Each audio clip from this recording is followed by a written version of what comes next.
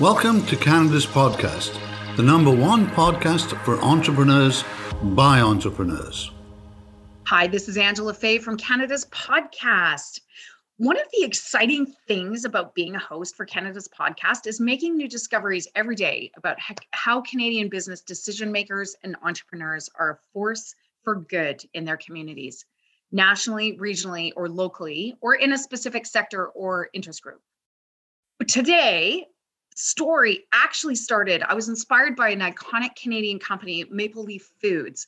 They had an ambition to become the most sustainable protein company on earth.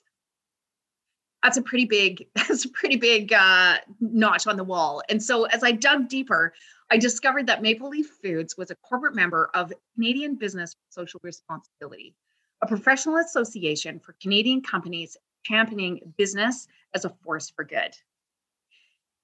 But I'd never heard of CBSR, and they've been around for a long time. 25 years ago, CBSR helped introduce Canadian businesses to a then groundbreaking idea that's now widely accepted as a compelling truth, that businesses do better by every measure when they operate in a socially and environmentally responsible way. And as I learned more about CBSR, I also discovered they ran and invested in a campaign last year in some research called Doing Business Like a Canadian. And I thought it was important for me to be aware and to share with you their findings so we have a greater sense of belonging and pride and what sets Canadians apart in how we do business. And so I dug in. And part of that journey was meeting Lior. Lior is an entrepreneur and happens to be in the executive director role at CBSR. There's a lot going on for Lior and for CBSR, so I'm excited to have him here today with us. Lior, please introduce yourself.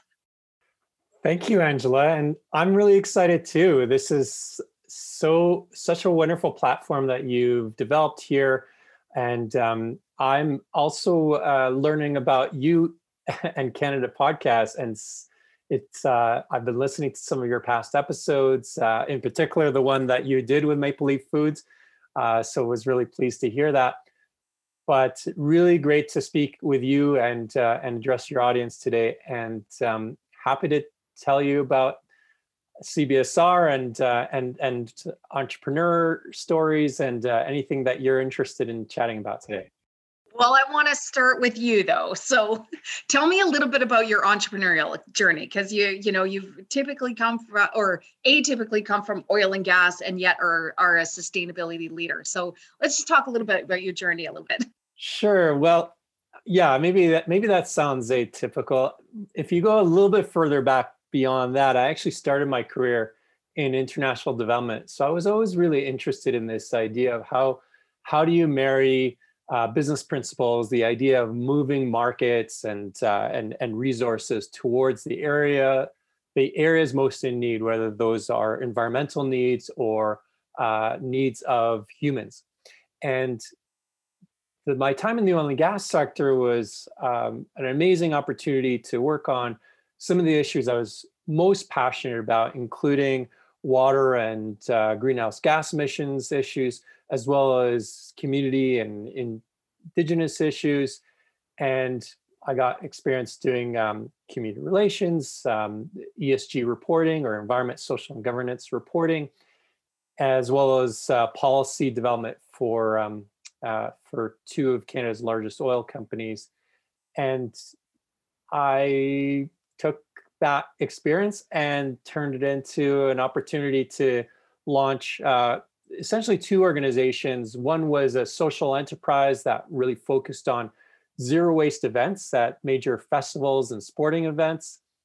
Really incredible experience, but huge learning curve that I still feel like I've got some great war stories to share. But the other organization that I helped create was essentially a consulting organization where I had a chance to work on some really incredible projects, including energy transition initiatives and things that I've been really passionate about, and developing a bit of a repertoire for different sustainability issues that I've had a chance to work on over the last few years. And how did you land here with CBSR? CBSR was sort of a gift that kind of came from nowhere. I have spent a lot of my time being between two cities, both Calgary, where I've spent a lot of time over the last 17 years, and Toronto, which is actually my hometown. And my partner and I were living there while she was doing her master's degree, and I was spending my time in Toronto, but doing most of my consulting in Calgary. And so I was looking for some more consulting work in Toronto when CBSR, the executive director of CBSR at the time, was actually on his way out and said, "Hey, you'd be a really great successor here based on all of your experiences." And I took that as an opportunity to really reach out to my kind of sustainability heroes across the country. And I said, "Do you think that there's still a need for an organization like this?" Right. Great question. Great question. And people said, "More than ever, Lior. And I think you do a great job at it." And I said, "I'll do it if you would work with me." And so it was actually a great recruitment tool to have an opportunity to work with all these people that I've been influenced by, and I've had a chance to stand on their shoulders in my learning about a number of really complex and important issues that I feel like now are really coming to a head. It seems like so many of the issues that were kind of under the radar, that was like a sort of an exercise in awareness building and change management, have now become strategic issues that virtually any company would be, one, either leaving money on the table by not addressing, or two, facing incredible risks as we move forward towards a more inclusive, more resilient, and more sustainable economy for Canada and beyond. So you've rallied some sustainability heroes under your belt right now, and you guys are doing great work. Can you tell me a little bit about, which is partially why I was curious about CBSR, about doing business like a Canadian? Is there some findings in that research that you guys did that actually set us apart as Canadians? What did you discover? Yes, the short answer is absolutely. But I would say this, so 2019 was when we launched the Do Business Like a Canadian campaign. It ran for 4 months. We continued to build on it even beyond that. But that 4-month period where we were that 4-month period where we were doing events across the country and putting thought leadership pieces out in major newspapers like the Globe and Mail, and engaging people on social media in this idea of, do we need to articulate a set of Canadian business values that really encompass and guide how we are going to do business as a Canadian community? And what we found was that it was kind of like a moment in time. Canada is this really unique place because it's constantly changing. And I think that it is a good exercise to continuously do something like that, because I think it would probably be a different outcome if you were to do that now, especially because this year has been such a crazy disruption. Right. But in addition to that, I think Canada is a country that is constantly evolving, and it's evolving not through significant conflict, although there are conflicts that exist in Canada, but it's evolving through a continuous conversation that us Canadians are having about the way that we want to treat each other, the way that we want to treat our environment, and the role that we want to have in the world. And these are really important conversations. And so some of the things that we found was that there is a bit more cynicism today, or at least when we conducted the major part of this study, than there has been in the past around Canada's perceived role in the world and our reputation in the world. We're pretty hard on ourselves at times. And I know in the past, we've been very proud of the fact that we've had all these innovations that have gone global, that we're a country that invented peacekeeping. But there are some people that see Canada's role in the world as having been taken a step back in recent years, that we haven't been as active in some of the sort of global institutions as we should be. And what I also learned is that when you do anything nationally in Canada, you wind up doing multi-regional kinds of activities because Canada is so diverse from province to province and even within provinces. And of course, we tried to do our very best to reach out to the various Indigenous communities that exist across this country. Also, lots of diversity from one Indigenous community to another, some that are actively talking about playing a much bigger role in the growing economy, saying things like, invest in us because we are a $3 trillion economy waiting to contribute to the fabric of the country, while others are saying, no, we want a completely different direction in terms of where this country is headed. So there's definitely some really important conversations to be had there. And I think Canada is really only at the very beginning of this whole truth and reconciliation process, which in many ways starts with an economic reconciliation. There have been ways that we've left Indigenous people out of the economic growth that so much of the country is actually experiencing. The other interesting thing that happened was that there was a pipeline conflict going on when we were doing this. And so the idea of whether Canada should actually be producing fossil fuels that we then send out to the coast of BC is a good idea for Canada. So that was a hugely debated topic while we were doing this. There were tons of conversations, both pro and against.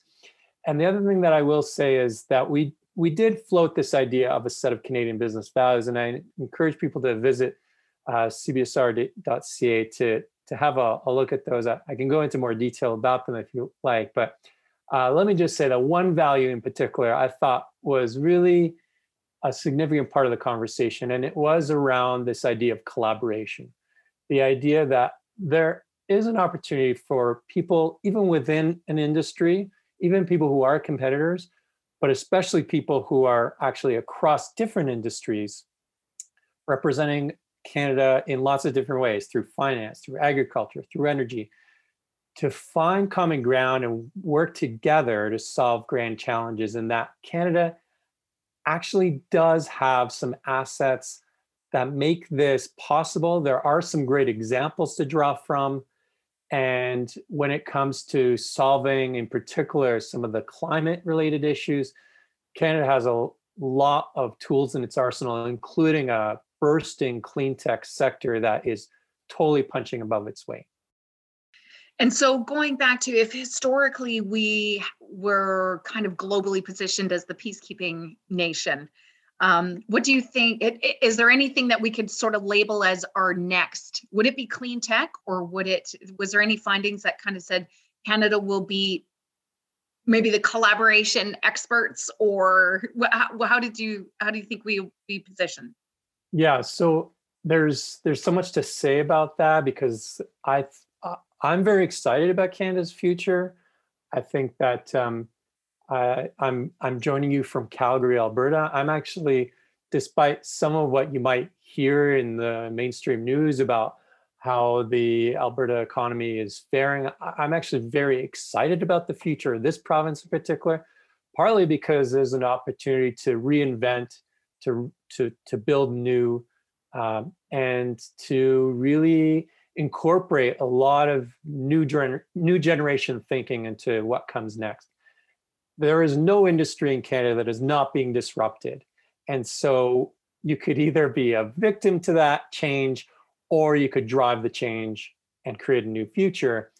And three things in particular that came out of that particular Do Business Like Canadian campaign or initiative that we led was that, in particular, in finance, in agriculture and food in Canada, and in the energy sector, there are huge opportunities to position Canada as a world leader, as a sustainability leader, and as a global champion for what happens next in these sectors.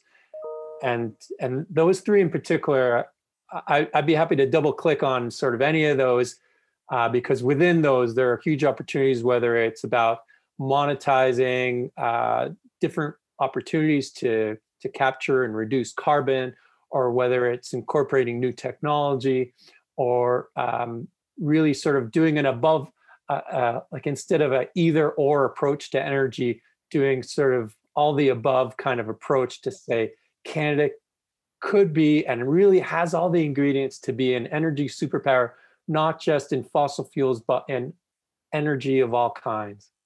Well, we're going to come back to that a little bit on your personal goals of helping accelerate that yes and notion, as opposed to, the polarization of one or the other. But I would just want to talk. You mentioned about Canada leading, and I started this story with Maple Leaf Foods having this grand ambition to be the iconic protein company of the world. I mean, that's a pretty big statement. Let's talk. Can you highlight any of your other corporate members and share a little bit of insider stories that have big ideas of being on the world stage? Yeah, happy to do that. You did mention Maple Leaf Foods, so I won't give an example of that. I definitely encourage your listeners to go back into your archive and check out an interview that you did with Maple Leaf Foods, Tim Favre there, who's just terrific. I've actually done an interview with him recently too. We can talk about my podcast later if we get an opportunity. But I will give another example of a company that we work closely with, and it is in the energy sector. It's a company called Capital Power.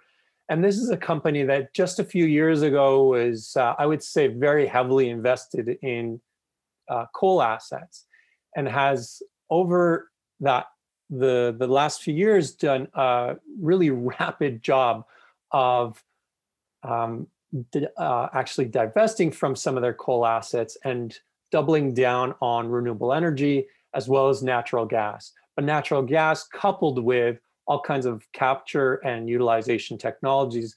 And so they actually have a new facility in Alberta that is a natural gas facility that's utilizing this technology with a company called C2CNT that is converting carbon dioxide into lightweight steel that's known as carbon nanotubes. And so here's a company that just a few years ago was heavily specializing in coal, is now a diversified energy player, and is now openly selling onto the market lightweight steel. Like that's not a story pretty big about transition. Yeah. If that's not a story about transition, I don't know what is. And it's very exciting. It's and it positions them, I think, for a really exciting future that includes a whole bunch of ambitions that they've communicated publicly, including a sort of a net zero by 2050 target, which we see a lot of companies pursuing now. And we feel it's kind of like the new arms race in many ways. I like that. I'm going to jot that down. The new arms race really is the new net zero race. Yeah, absolutely. The net zero race and the race to come up with low carbon solutions for the world. And again, I think Canada is a hotbed for this. One other initiative that has hit my radar that CBSR has been a part of and launched in 2020 is the partnership with the Delphi Group and Globe Series. Could you explain a little bit about who they are and why this is important? Well, thanks for asking about that. Yeah, it's something we're really excited about. It's one of our newer developments, and I know because of COVID-19, we've all been sort of locked in our homes. So maybe this sort of went underreported.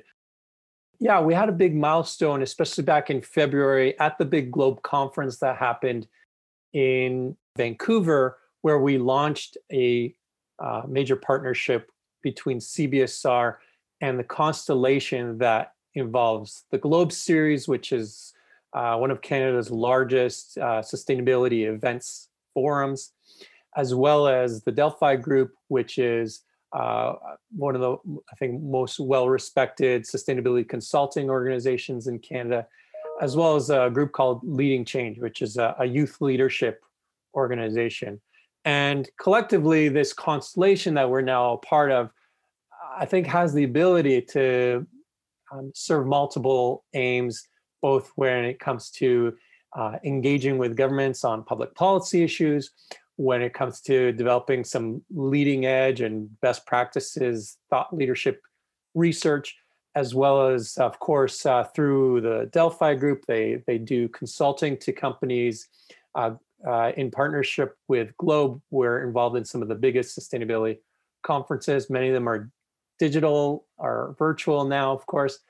But I think we're able to offer so much more to the companies we work with, because they not only work with CBSR, but they sort of enter this sort of like Marvel universe of people who are, who bring sort of different superpowers to the table. And we're able to help meet their needs, whether it's kind of like getting up to speed on, wherever their starting point is on their sustainability journey, or whether it's actually tapping right into the kind of leading edge. Here are sort of the top sustainability people from each industry in Canada, and sort of tap into how they're working together to solve some really, really big problems. So there's different ways to sort of enter into those points. And I'll just say one more thing about it is it's allowed us to, I think, really expand what we're doing. And we've now launched a new SME program, which is unique for us because typically we've worked with, some of Canada's largest corporations, and we're excited to grow that network, and we're excited about the progress that's being made there. But this new SME program is an opportunity to really bring all that we've learned and all that's working really well with the companies we're working with towards much a smaller, there's some startups in our network now. So like an Indigenous owned tech company, a craft brewing company that's actually capturing carbon in their facilities and pumping it into a greenhouse to grow food, and even a fashion brand that's looking at completely redeveloping their supply chain to be a sustainable luxury powerhouse.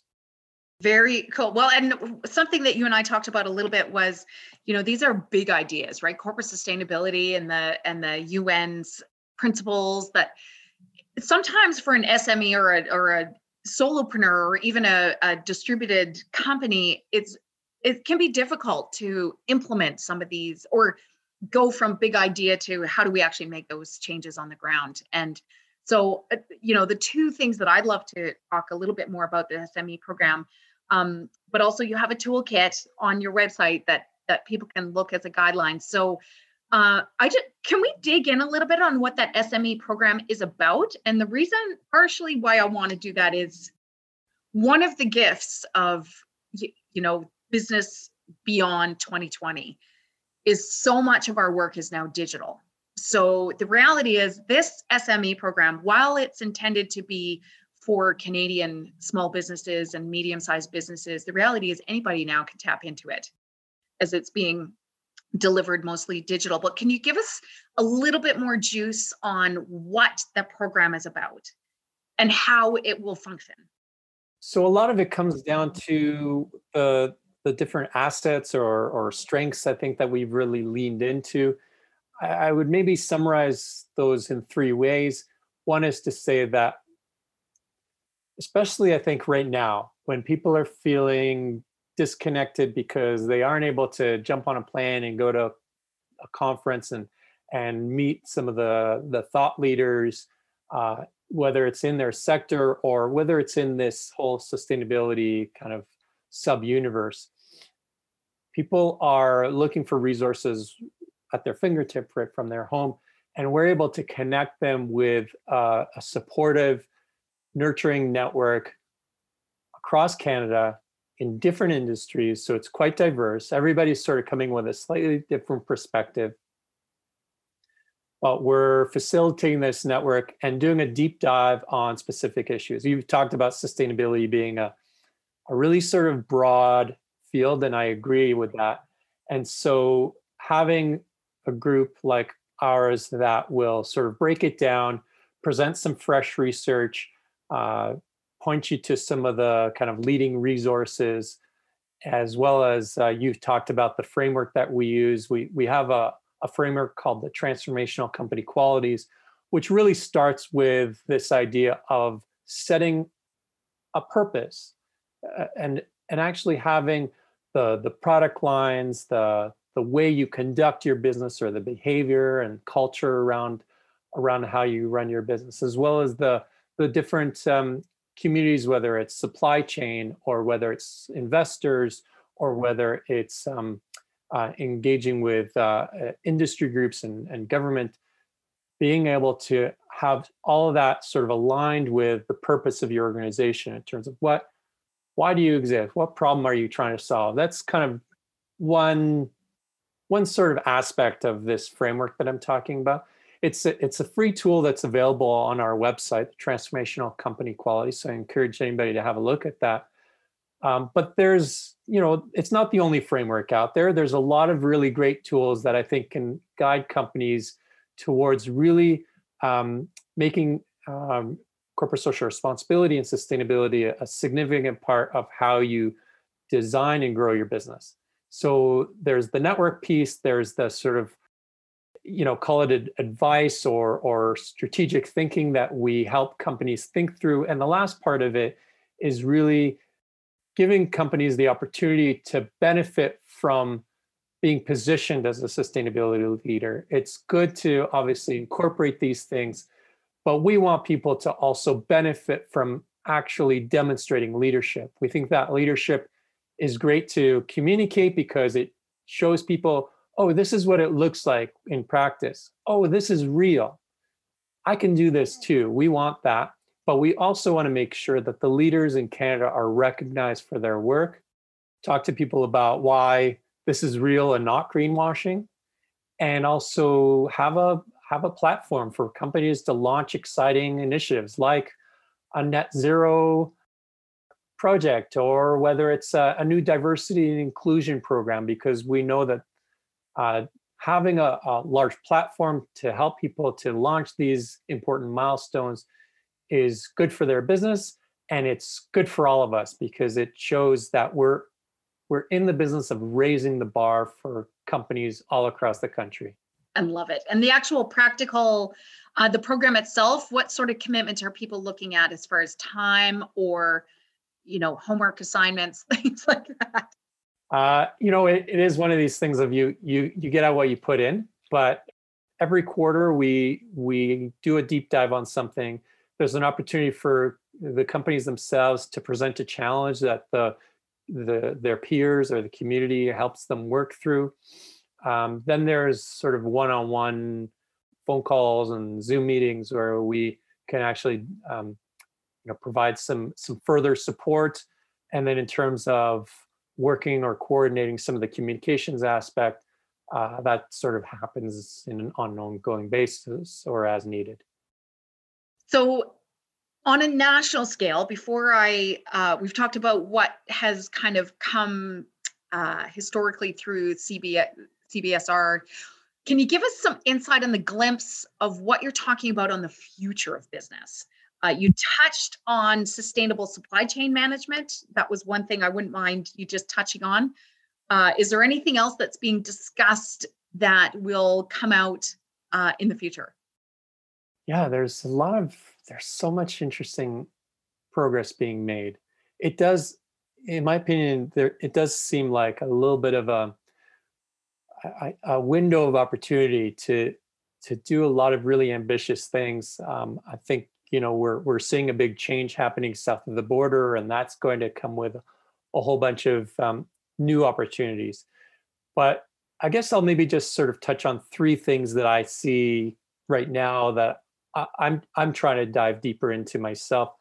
You asked me about supply chains, or you put a bit of a segue in there, and I'm really passionate about this idea of actually treating supply chains and procurement as kind of like opportunities to vote with dollars, and especially organizations as companies, as entrepreneurs, and as government agencies. There is a lot of power in deciding, yes, we're not just going to actually go to the lowest cost provider in every case, because we're going to give sort of a higher score to somebody that can help us solve this greenhouse gas problem, or contribute to local businesses in our community that are going to help to reinvigorate or or build resiliency in our local community.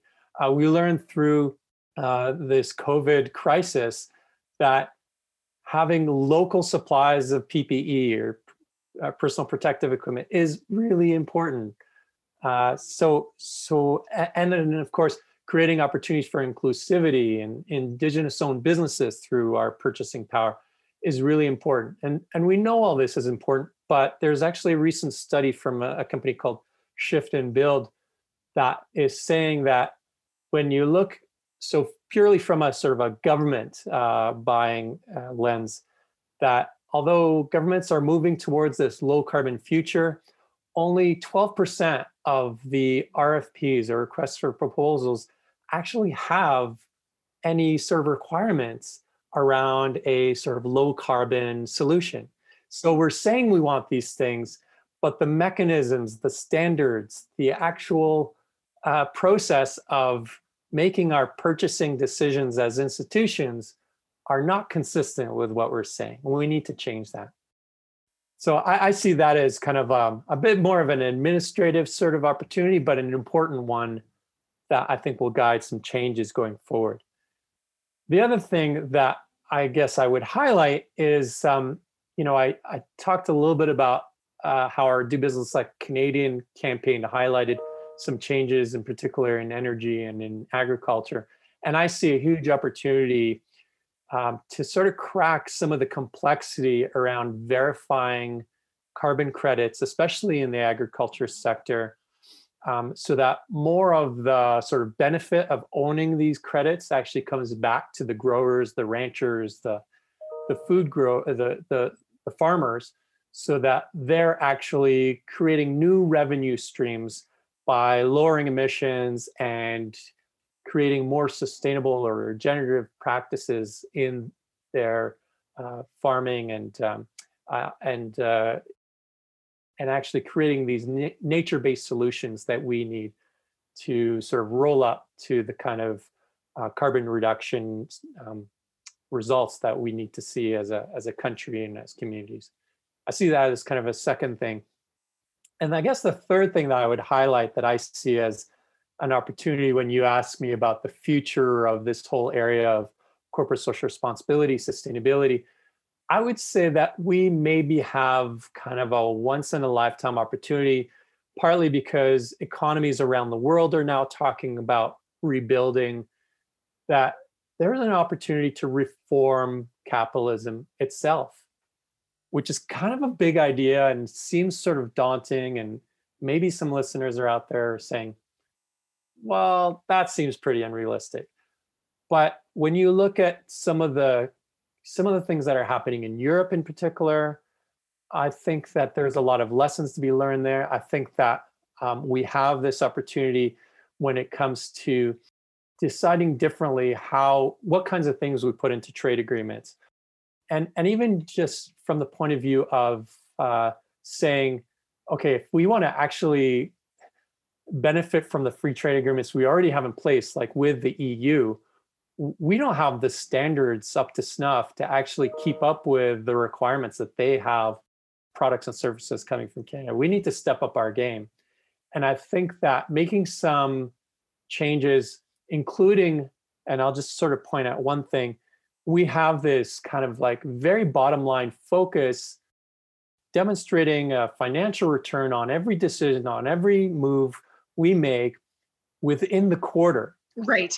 Versus 10 or 20 years down the track, right? How Diginomics, it's like 7 generations, right? Right.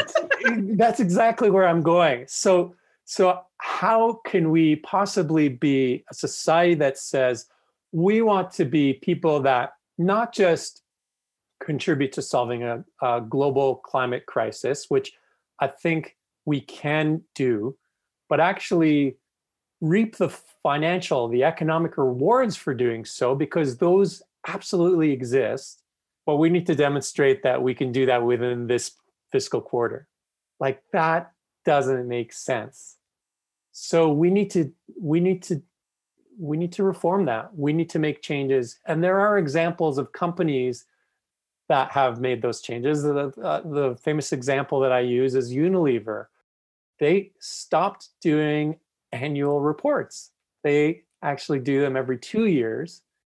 And they said, yeah, I mean, the people who sort of want to see like a very quick return on our stock will probably leave us, but the longer term investors will stay with us. It's proved to be a very successful model.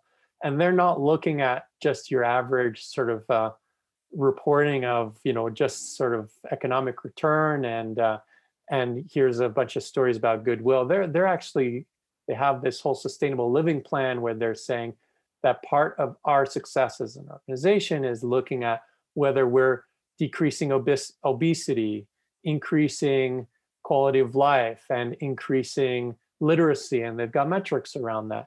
And I think that if you decouple this whole idea of very, very short-term economic return with a much bigger, wholesome opportunity to actually put value on the changes we need to make as a society, put metrics around those, incorporate those into long-term success, financial success will come with that, but it just might not happen within this, 4-month period.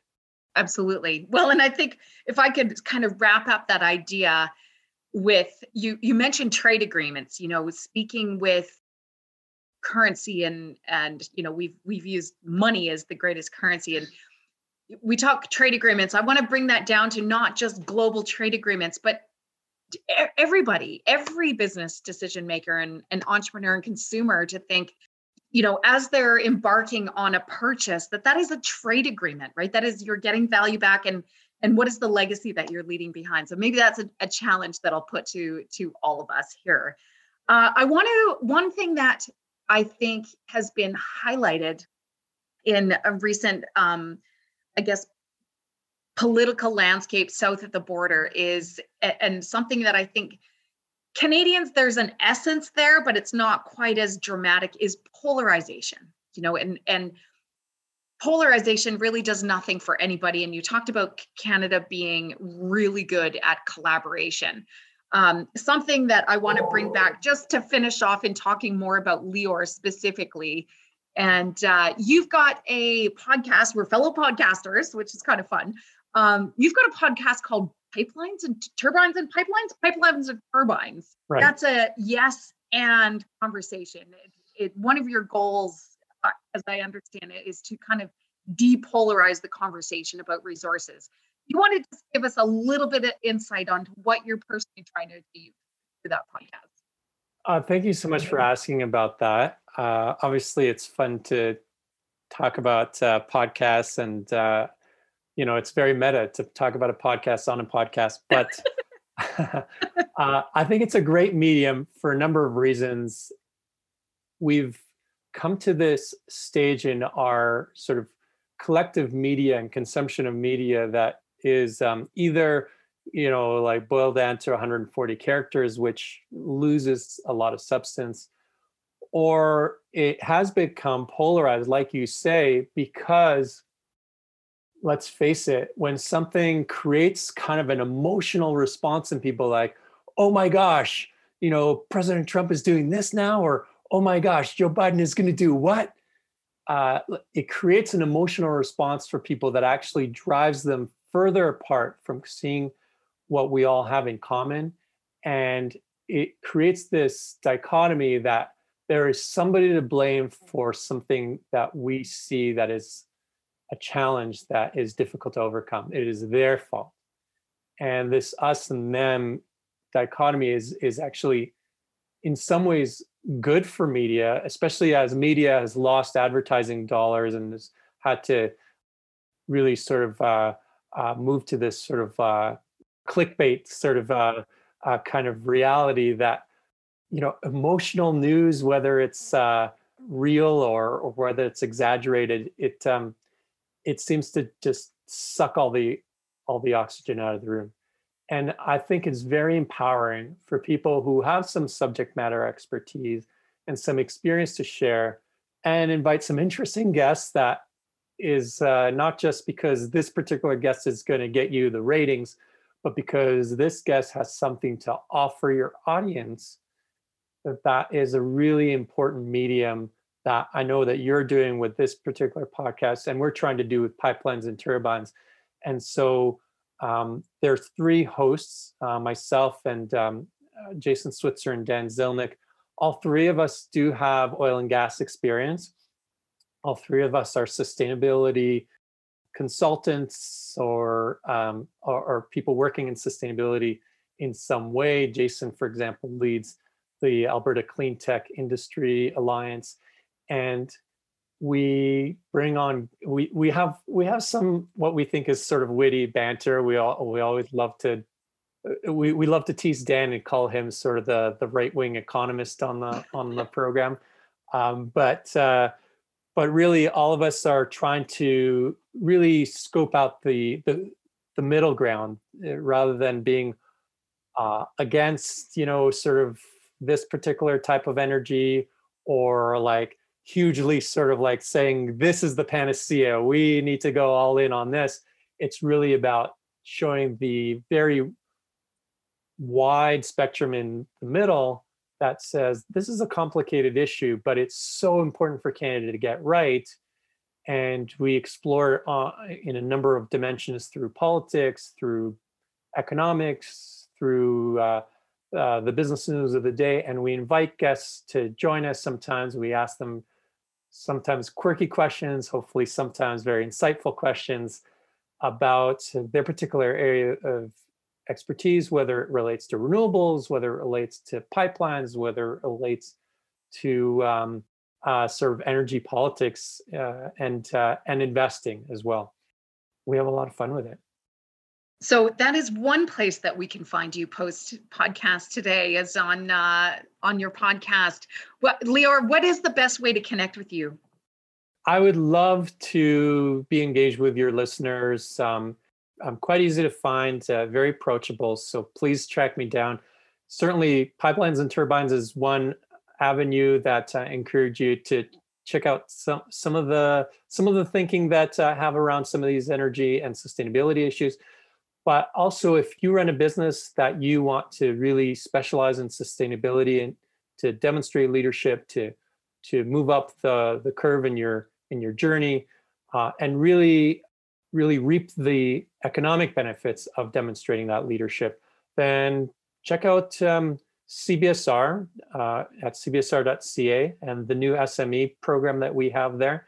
And if you're interested, you can contact me directly, either on LinkedIn or through the CBSR website. I'd be happy to chat with you further about any questions you might have about it. Awesome. And I look forward to talking more and learning more about the companies, of course, that are working with CBSR, and maybe talking more to the Canadian companies who are legitimately invested in this net zero race. Because, a little bit of friendly competition at the business level. And maybe I'll try and engage more people in learning their stories and how they're doing it. Starting maybe with your craft beer. I'm a huge craft beer consumer myself. So one of your first SME businesses is in Lacombe, Alberta, I think. Is that right? That's right. Yeah. Blind Man Brewery, a really terrific and fast growing company that is based, here in Alberta, Lacombe. And like I said, they are, I think, creating a template for what it looks like to be a truly purpose-led, sustainable and responsible company in that sector. Keep a close eye on them. Perfect. Lior, thank you for all your time today. And I appreciate it. I look forward to talking with you more as we go into the future of Canadian business. I'm so honored to be on your program. Thank you so much for the invitation. And Canada Podcast. I'm a big fan, and we'll be promoting that in our program too. Thanks so much, Lior. Thank you.